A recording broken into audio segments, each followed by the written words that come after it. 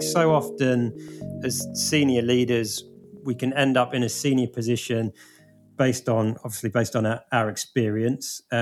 Often we have done the job that lots of those who are working for us, reporting into us, do. So it can be hard to let go of things. Sometimes we can, in our mind, just think we know the answer because we've done it before. And as a result, we can struggle to let go of stuff. And I've fallen in this trap myself, and I've seen many clients do it, where they end up being sort of what I call a super manager rather than a leader, and the letting go piece is often what's really tricky. So, what was that like for you? How hard or easy was it?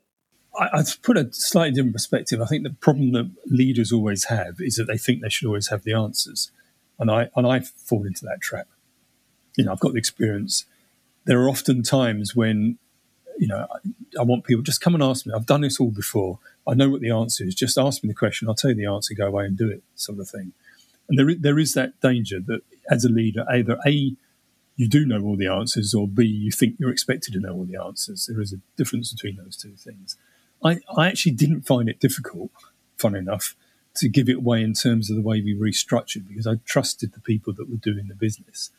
I think the difficulty is it goes back to the vigilant trust bit. I want people to have, they've still got to keep me informed. That's all I'm ever asking for, is to be kept informed of what's going on. I'm not going to make decisions for you if I don't expect to, but I do want to keep informed. If I don't know what's going on, I start poking around.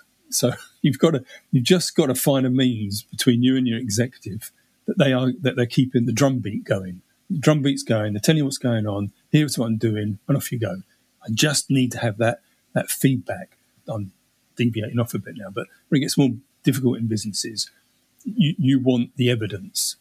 So it goes back to when I said at the beginning, some of the mistakes. Some of the mistakes was in the past, somebody very senior saying to me, yeah, we got that under control.